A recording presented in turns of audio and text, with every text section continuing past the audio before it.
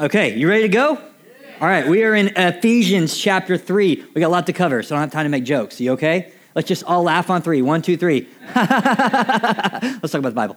All right, here we go. Ephesians chapter 3. We're going to be diving right in. This is about our 5th week in this series. We've covered a lot. I want to encourage you that if you've missed any of this, to go back on our website and listen to some of these services that you've missed. We've covered a lot in the first 2 chapters of Ephesians. You can also look at us on iTunes because we're really cool and hip and we're on iTunes. Get us some listens, bump us up the charts. So that's always the goal, right? Popular. Okay, we talked about a lot of things. We began the series talking about a little bit about Ephesus. We've talked a lot about what God has done for us. We talked a lot about the depth of our sin and understanding that. It helps us to understand the magnitude of God's love for us. We've talked about how God has us. He loves us. He's thankful for us.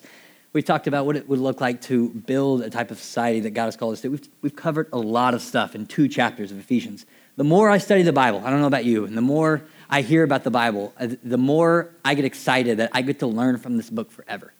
Like, I'm never going to have this thing figured out. And I love that. And one of the reasons that I'm a Jesus follower is because I can't figure this book out. And so I want to say to you, a lot of things I say are taken from men and women who have studied more and are a lot smarter than me, okay? I'm the guy, I think I'm going to get to heaven and I'm going to find out everything that I was wrong about, and I can't wait for that. Like, I can't wait. I'm going to be the guy going, how'd you do this? How'd you do that? How'd you do this? How'd you do that? And Jesus is going to be like, Paul, take him for a little while. I just can't.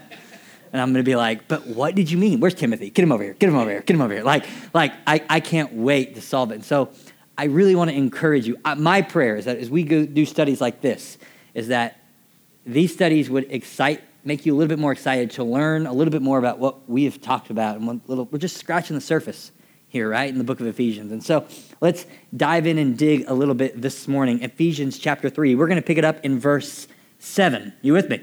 You ready? Let's pray. Lord Jesus, thank you for this day. I pray that you use your word to do what it does, that it speaks powerfully. God, that you would use it to stir us up. You would use it to convict us, challenge us, correct us, affirm us, and encourage us, Lord. I pray that we walk out of this room a little bit differently than the way we walked in. It's in your name we pray. Amen. Ephesians 3, verse 7, it says, this is Paul talking about himself, I became a servant of this gospel by the gift of God's grace given me through the working of his power. Although I am less than the least of all of God's people, this grace was given me to preach to the Gentiles the unsearchable riches of Christ. This is a vibrant passage full of powerful descriptive words. Listen to what does it say of Christ? The unsearchable riches of Christ. Verse 9, and to make plain to everyone the administration of this mystery, which for ages past was kept hidden in God, who created all things. Just in case you forgot who created everything, Paul wants to clear that up. It was in God. Oh, by the way, he made everything, in case you were wondering. If you're wondering about that, read more in Acts 19 about Ephesians and Ephesus. It's cool stuff. Verse 10. This is where it gets important for you and me to understand this. When I talk a lot about the Bible, this is why I say that. God, his intent was that now, through the church, you and me, OKC Community Church, God's intent is that we, the manifold wisdom of God, would be made known to the rulers and authorities in the heavenly realms according to his eternal purpose, which he accomplished in Christ Jesus our Lord. So if it's God's plan that you and I are the ones who explain the mysteries of this book, what ought we might to read more? The book. Would you agree? That's God's intent. Whose job is it? It's not Caleb's job. I'm not smart enough, not even a little bit. Ask my wife. I'm not smart enough to explain this to everyone. It takes us, the church, understanding what this book is. Verse 12, in him and through faith in him, we may approach God with what 2 words? Freedom and what? Confidence. That should make you feel what when you go before God? Confident, right? Confidence. I ask you, therefore, not to be discouraged because of my sufferings, which are for your glory. Paul has just spent the first 2 chapters of Ephesians giving instructions and giving encouragement and giving affirmations and teaching and training and all these things. And all of a sudden he does something here in chapter 3. He steps out of almost the letter and he begins to reflect on himself, right? Paul starts talking about himself. He says, I'm the least of these. I shouldn't be doing this stuff. For whatever reason, God's done. Paul has a habit of doing this time and time again. When Paul is training and teaching and learning, he does this thing where he steps back and he reflects upon his own life. In Galatians chapter 2, he does this, and he actually mentions a 14-year period in his life. And he just begins to talk about it in Galatians 2. He's like, look what's happened the past 14 years of my life. Look at what I've learned. Look at what God has shown me. Look at the passions and desires he's changed. Look at all of this stuff. And I was thinking about that, and I'm like, wouldn't that be crazy if you and I actually did that? Like, what if you stopped? What if you stopped worrying about work tomorrow or what you have to do the moment you leave here and how hungry you are and where you're going to eat and the things you want to do tonight before you have to go back to work on Monday and, oh, that's the worst, and get my kids ready for this, and they have this report, and, none of their clothes are clean. I haven't done laundry in a week. I just keep rolling the dryer 3 or 4 times so I don't have to fold them. Like, you're thinking of all the things you have to do. What if you actually stopped and stepped back and you reflected on what the past 14 years of your life looked like? What have you learned? What has God shown you? What has God brought you out of? How has he changed your path and your plans? What passions do you have now that you didn't have? What if we did? We'll talk about that more later. Let's go on. We're going to start. The very first time so that's what we're going to do this morning, okay?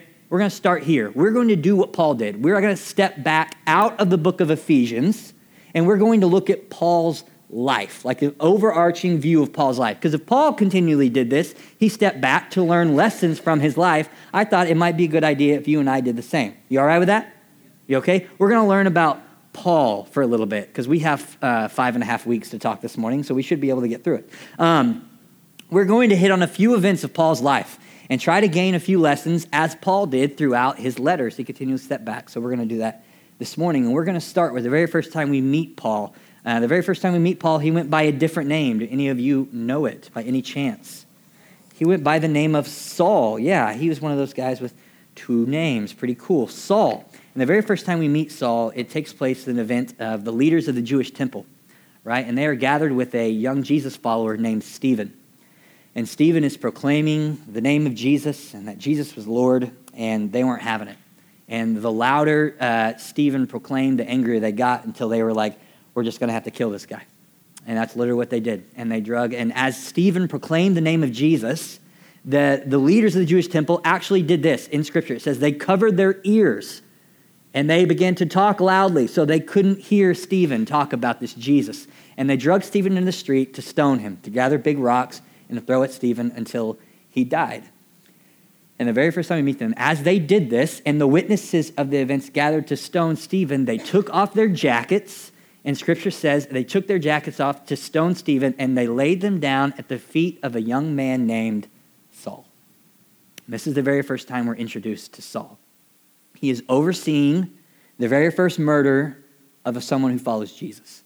And if you skip down to Acts, that's in chapter 7. If you skip to Acts chapter 8, verse 1, the actually first verse of that chapter, the second mention of Saul, it has, and Saul approved of their killing of him.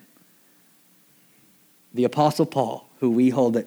So these are our first 2 mentions of Paul. His name was Saul. They laid their coats down at the feet of him as they killed Stephen. He approved of their killing. And if you go to Acts chapter 8, verse 3, the next mention of Saul says this, but Saul began to destroy the church. That's the verse. Saul began to destroy the church. He went from house to house, grabbing men and women and ripping them from their homes, dragging them to prison until he can gather enough evidence to kill them too. This is the description of Saul. He's an evil man, and his job, and he thought his role was to exterminate all of those who believed in this Jesus.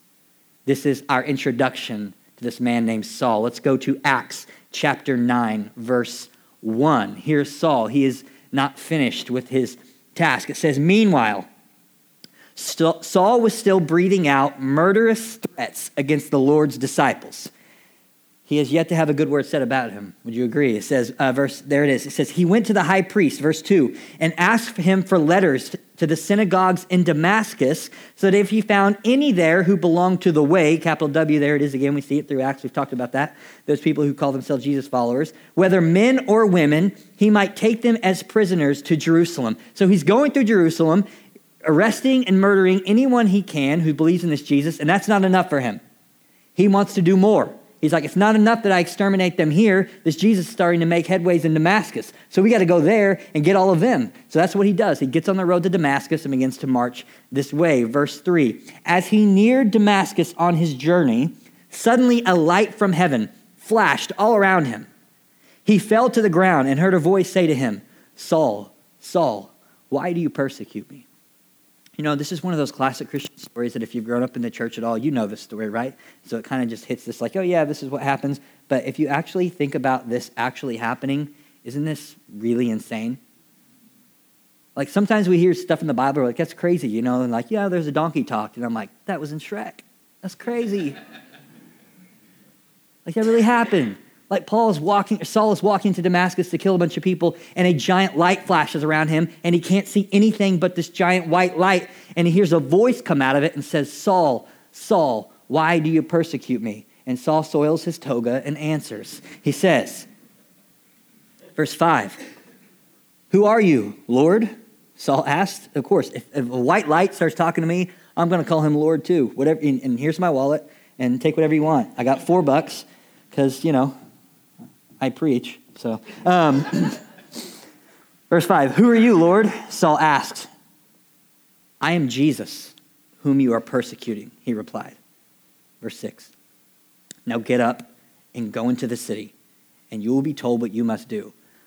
If you think you've ever run fast before, he said, get up and go to the city. Yeah, which one? Where? Yes, okay. Saul gets up. Now, when this event ends, the voice stops. He says, get up and go to the city. You'll told me to do. Paul can't see. He has literally scales that have come over his eyes. He's completely blind.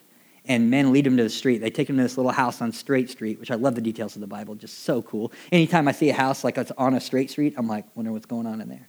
I don't know.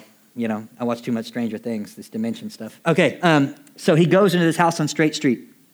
The Lord comes to this man named Ananias, and he's like, hey, Ananias, there's this dude named Saul. He's chilling in a house on Straight Street. I want you to go there. I want you to tell him about me. And he's like, Saul, okay, yeah, Saul who? He's like, you know, Saul of Tarsus, he's pretty well known. He's like, ooh, what? What do you want me to do? Let's skip down to verse 13. Verse 13 in Acts chapter 9. I love this. This is Ananias' answer. He goes, Lord, Ananias answered, I have heard many reports about this man. He's like trying to, you know, spell it out. He's like, how do I word this to God, why I shouldn't do this? How do I form my argument? Maybe God can help the brain that he gave me argue against him. Lord, Ananias answered, I have heard many reports about this man and all the harm he has done to your saints in Jerusalem. And he has come here with authority from the chief priests to arrest all who call on your name. But the Lord said to Ananias, go. This man is my chosen instrument to carry my name before the Gentiles and their kings and before the people of Israel. I will show him how much he must suffer for my name. Verse 17, then Ananias went to the house and entered it. Placing his hands on Saul, he said, brother Saul, the Lord, and I love this little part, it's like that little dash, Jesus, like just in case you forgot, you know, Jesus, the one who you were doing all these things. And so it's like this like backhanded comment. He's like, Saul, the Lord, Jesus, just so you know. It's the guy you're trying to kill everyone for, who appeared to you on the road as you were coming here, has sent me so that you may see again and be filled with the Holy Spirit. Immediately, something like scales fell off Saul's eyes, and he began to see. And for the next 3 years, Paul hung out in this city, and he began learning and growing and began preaching the name of Jesus to anyone who would listen to him. And he changed his name from Saul to Paul. Friends, there is a lie that we have all believed at one time or another. Or I believe there are people in this room who actually currently believe this lie. That there is something you have done, something you are currently struggling with, something going on that actually disqualifies you from receiving the love of Jesus. There is actually a lie going on in this room that there are things that you have experienced, done, or are currently struggling with that somehow disqualify you, separate you, make you unavailable to receive the grace and mercy of Jesus. And that is a lie. And you need to believe me. If Jesus can meet Saul on the way to Damascus to murder more believers, a man who is described as someone who is destroying the church, and offer them the grace. It is available for you today too. Paul was very aware of who he was. What did he say in Ephesians 3? I am the least of the least. There's the bottom and then there's me. You see, we elevate Paul to what? The highest place, right? Nothing we do could ever match what Paul did. And Paul was so aware of who he was. And he wasn't aware of who that was in shame. See, Paul was aware of who he was and the things he struggled with and the sin in his life because it made him more confident about what God had made him into and what God was calling him to be. This is why Paul says things like, I am a new creation. The old is dead. It's gone. I am brand new. He was confident in what God had called him to be because he was aware of what he had done. This is about your identity. And friends, if you are living a life that's about you and you have plans and you're doing these things, I'm here to tell you that God has more for you. And you are convincing yourself of reasons not to say yes to Jesus because there are things that you are currently struggling with. And you may be out there saying, Caleb, you don't know me. You don't know what I've struggled with and how deplorable it is. And I would say that Jesus paid the bill in full. So that's nonsense. The grace and the mercy of Jesus is here and at hand. And if you're in this room and you've never said yes to Jesus, then he's waiting on the road to Damascus. And he is saying, there's nothing you could do to ever separate you from the love that I have. Nothing. Say yes to Jesus. All of these events happened in Acts chapter 9 around the year 33 AD. And from about 33 to 36, Paul began his little bit of ministry, learning how to preach and began preaching to everyone who could hear it. I want to fast forward about 11 years from year 36 to a 10-year span in Paul's life.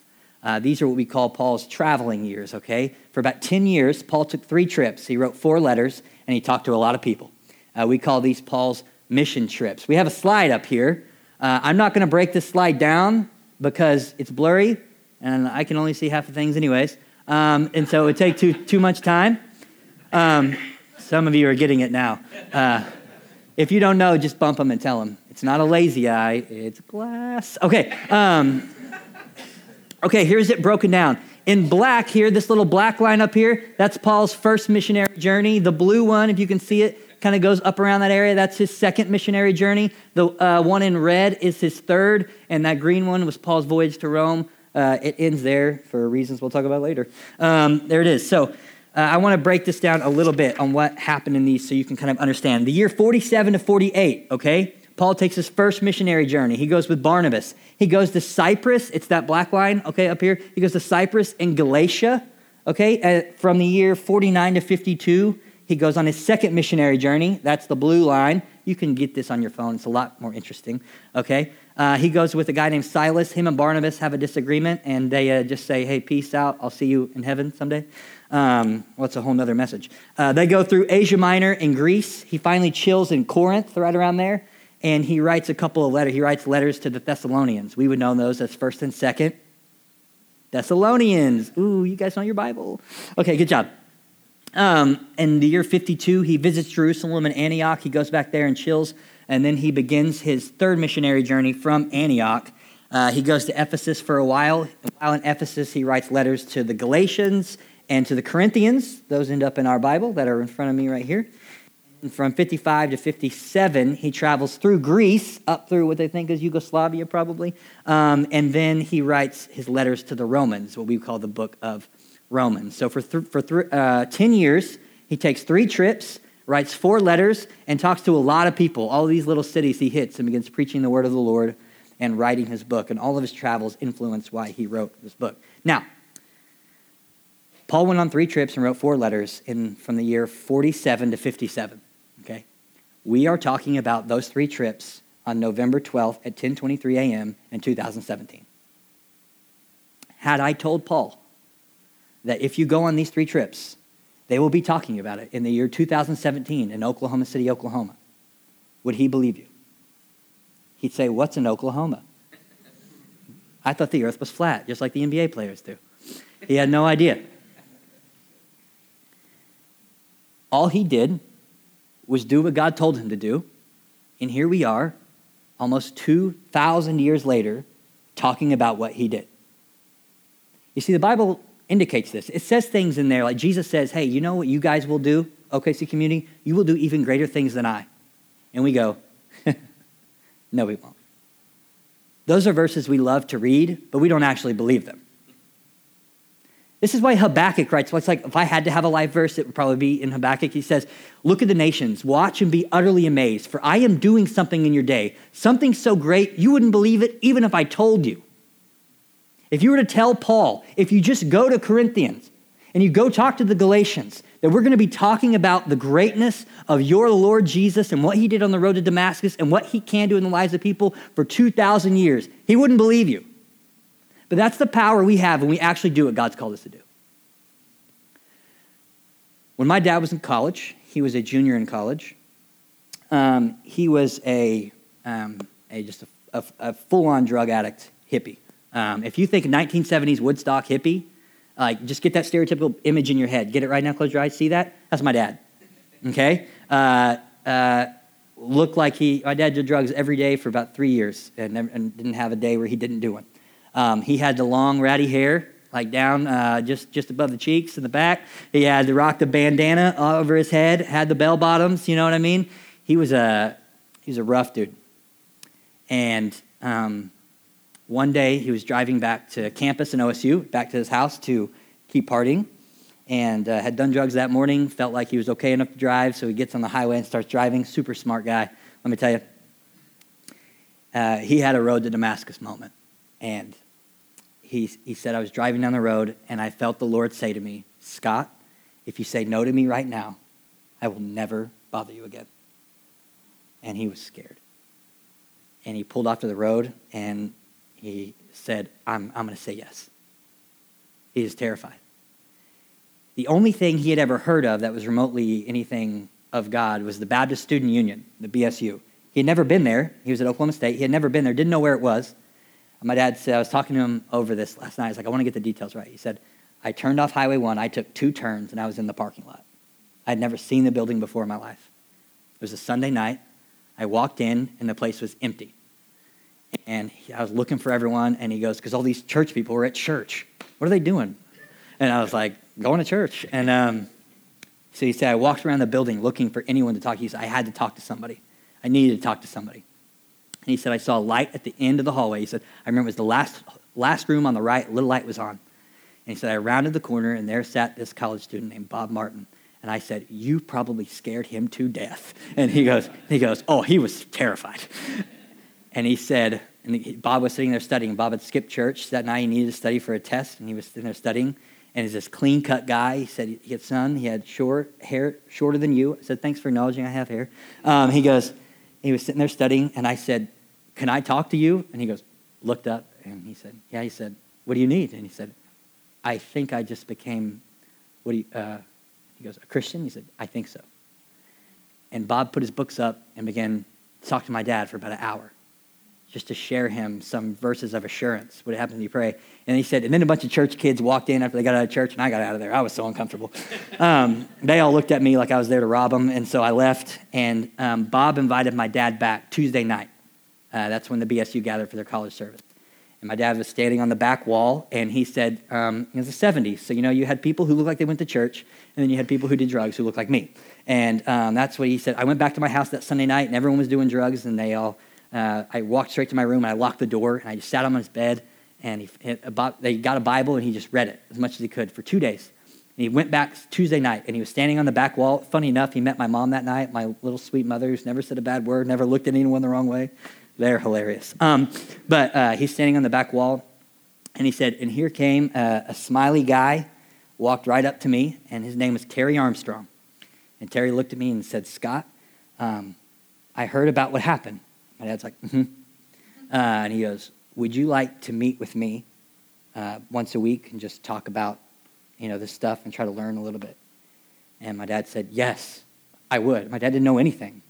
And here's this junior in college walking up to this drug-addicted hippie because God was telling him, Terry, go talk to him. And he did. I was talking to my dad this week as I was preparing this message, and I said, Dad, how many people do you think you've led to the Lord in your 40s? My dad's a pastor now.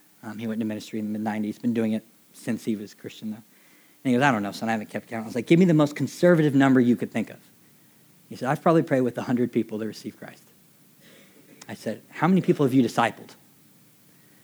And he goes, well, Terry discipled me for 2 years. That kid, college kid, met with my dad every week for 2 years, by the way, every week. My dad said, I've discipled, I don't know, hundreds and hundreds. I said, how many of them have led somebody to the Lord? I don't know. I said, let's get the lowest estimation we can. Let's just be as low and conservative as we possibly can. How many people have given their hearts to Jesus as a direct influence because of Scott Kenny? And he goes, lowest number we could think of, 350 people. 350 people's eternities are changed because Terry Armstrong did what God told him to do. He walked out to a guy who for 2 years had not had a day that he'd not done drugs and said he gave his life to Jesus. Like we hear a lot of people who live lives like this who decide to follow Jesus and we're like, yeah, until you want to do drugs again. But he didn't think that about Scott Kenny. God told him to do something, and so he did it. Had I gone to Terry and said, Terry, if you just meet with Scott for 2 years, 350 people will give their lives to Jesus, would he have believed you? No. He had every reason not to meet with my dad. He had every reason to say, this guy's going to be in and out of drugs. He's going to fall off. I'm not going to waste my time. He's going to skip a week. But no, he was committed to do it. God called him to do something, so he did it. And because of that, low end, 350 people have come to know Jesus. If I am up here, if I've ever said anything from this stage or in a conversation that has meant anything to you at all, even 1%, it's because Terry Armstrong met with my dad. Because he did what God told him to do. Because he didn't listen to the thousands of reasons that you and I listen to every day that convince us not to do what God is actually calling us to do. All of those reasons we should say no, and we believe them and don't do what God's called us to do. Who knows the lasting impact that could have on the world? When he says you will do even greater things than I, and you wouldn't believe it even if I told you, that's what I'm talking about. Because one college student, one 20-year-old decided to meet with a hippie. I'm up here this morning talking to you about Ephesians chapter 3 because Terry met with my dad. I friended him on Facebook last night. I sent him a message. Said, I've never met you or haven't. I just want to tell you thank you. Thank you for meeting with my dad in the 70s. Thank you for not saying no. Because you didn't say no, the word of Jesus is going to be preached tomorrow in Oklahoma City. Because he didn't say no. That's why you go.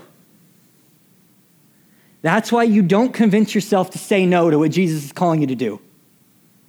That's why when he gives you an opportunity, you step in and you say, yes, Lord, and do whatever it is. Who knows the impact it could have? All that matters is the kingdom of God is advanced through you and I, and that only happens if we say yes. Paul went on 3 trips, wrote 4 letters, and we're still talking about it. And Jesus says we can do even greater things. What is stopping us? Friends, God is calling you to do things right now in your life, and you don't even have to think about it. I could give you space in a minute to think about the things that God's calling you to do, but you know them. You know who God's been telling you to reach out to. You know the marriages that are hurting around you that you need to pour into. You know those in your life that don't know Jesus. You know that person at work that's struggling. You know those people in this room that are walking through garbage that you should reach out to. Stop convincing yourselves not to do it. Who knows the lasting impact it could have? Who knows how far the kingdom could be advanced because of what you and I say yes to? That's the power of the message of Jesus. Amen? You fast forward a couple years. Paul is arrested again. He's always finding himself in jail. He's a good dude, that Paul. And he writes a couple more letters and he's done. He writes a letter to Timothy and to Titus. And in 2 Timothy 4, he writes this. It's his final charge. And you know, I just want to say this. Friends, for those of us who have been in church I've been in church a long time, whole life. I've heard lots of sermons. And you know, it's not on purpose. But when you follow Jesus for 6 months, a year, 2 years, we like sermons that we hear, but they too often go in one ear and out the other and have no effect on us. And it's not because it's negative, it's because we're living life and we're fallen people and things become routine, right? Scripture becomes routine. Prayer life becomes routine. And I think that's why Paul wrote this final charge. Right before Paul's life ends, he writes this. Look at 2 Timothy chapter 4, verse 1. It says, in the presence of God and of Christ Jesus, who will judge the living and the dead in the view of his appearing in his kingdom, I give you this charge. You hear that? That's not a suggestion, friends. This is a charge from Paul to you and me. Verse 2, preach the word. We can't preach the word if we don't know the word, church. Preach the word. Be prepared in season and out of season. Correct, rebuke, and encourage with great patience and careful instruction. I love encouraging you. That's super fun. I don't like correcting or rebuking and talking about things that are hard. That's not fun to do. And here's the thing. I'll never talk about anything I don't struggle with. I am the least of the least. Caleb Kinney stands in front of you as a sinner who's been saved by the grace of Jesus. And I don't deserve any of this. I am the least of the least. That I assure you. But I don't want to just encourage you. I want to correct and rebuke because too much is on the line. Too much is on the line for us to keep saying no. Correct, rebuke, and encourage with great patience and careful instruction. For the time will come, and friends, if this isn't 2017, I don't know what is. For the time will come when men will not put up with sound doctrine. Instead, to suit their own desires, they will gather around them a great number of teachers to say whatever their itching ears want to hear. They will turn their ears away from the truth, and they will turn aside to myths. But you, OKC Community Church, you keep your head in all situations. Endure hardship. Do the work of an evangelist. Discharge all the duties of your ministry. Verse 6, Paul is emptying himself out. For I am being poured out like a drink offering, and the time has come for my departure. I have fought the good fight. I have finished the race, and I have kept the faith. Now there's in store for me the crown of righteousness, which the Lord, the righteous judge, will award to me on that day. And here's this, listen to this. Not only to me, but also to all who have longed for his appearing. Amen. Hallelujah. I don't know when my time's going to be up here in this church. I don't know when my time's going to be up in this world. But I want to go out fighting the good fight. I want to finish the race. I want to keep the faith. I don't want to let the fact that I'm here every Sunday or somewhere every Sunday, or I've been places a lot, let services like this come in one ear and out the other. I don't want my faith to become stagnant as I get older. I don't want to become passive. I don't want to become less passionate. I don't want to finish the race that way. I don't want to get to heaven being half full still. I want to be poured out. I want Caleb Kinney to live, die, be totally forgotten, in the name of Jesus, be known a little bit more because I existed. I want to be poured out, friends, don't you? Don't you want to say no to being passive? No to becoming stagnant? I want to be patient. I want to be prepared in season and out of season. I want to do the work of an evangelist. I want to preach the word because it's a fire in my bones that I can't keep in. I want to say yes to Jesus. I want to say yes to what he's called me to. I want to fight the good fight. I want to keep the faith. I want to finish the race well. Don't you? So we have just scratched the surface of Paul's life. I mean, 0.001%. And there are lessons to be learned from it. Would you agree? See, I think this is why Paul continually reflected back on his life. In Ephesians and Galatians, he keeps looking back, because if he keeps looking back and sees what God has done, he becomes more confident to say yes than whatever God has as his next step. I've seen what you've done, God, so I'm going to say yes to the next step because I'm confident of where you're going to take me. That's what I want to challenge you to do this week, church. I want you to look at the past 14 years of your life. I want you to get a pen out and a journal, and I want you to write things down. What has God shown you? How has he changed your heart? What valleys has he pulled you out of? What has he rescued you from? What passions do you have today you didn't have before? And my prayer is you would share those with your spouse. You would share those with your children. You would share those with your best friends. You would get on the phone. You would get together for coffee. Let's talk about what God has done, because I believe that will make us more confident in what he's calling us to next. Friends, that's my question. What is God's next step for you? What is it? And will you say yes to that step? Maybe you're in here today and your next step is saying yes to Jesus, to finally stop fighting it and to say yes to Jesus, to stop convincing yourself you're not qualified, the love of God is for everyone else but not me, I've done too much. Stop believing the lie and say yes to Jesus. Say yes today. Take the next step and say yes. He has a life full of life. He wants to meet you on the road to Damascus and change everything about everything for you. Say yes to him today. Maybe your next step is saying yes to what God is calling you to do. God's calling you to have a conversation with someone, calling you to reach out to somebody, calling you to meet with somebody every week, calling you to step into something. Whatever God is calling you to do, stop convincing yourself of reasons to say no and realize we're still talking about Paul's trips, realizing what Terry did for my dad is why I'm telling you this today. What could happen if you just said yes to whatever God is calling you to do? What could happen? Say yes. Stop saying no. Say yes. Maybe you're in here this morning and you've heard a lot of sermons just like this one. And it was good. It was fine. And that's all it was. Your next step is saying yes to Jesus, that I want to fight the good fight. I don't want to just walk through my life anymore. I don't want to finish my life out just doing good things. I want to be full of passion. I want to keep the faith. I want to fight the good fight. I want to finish the race well. Say yes to that this morning.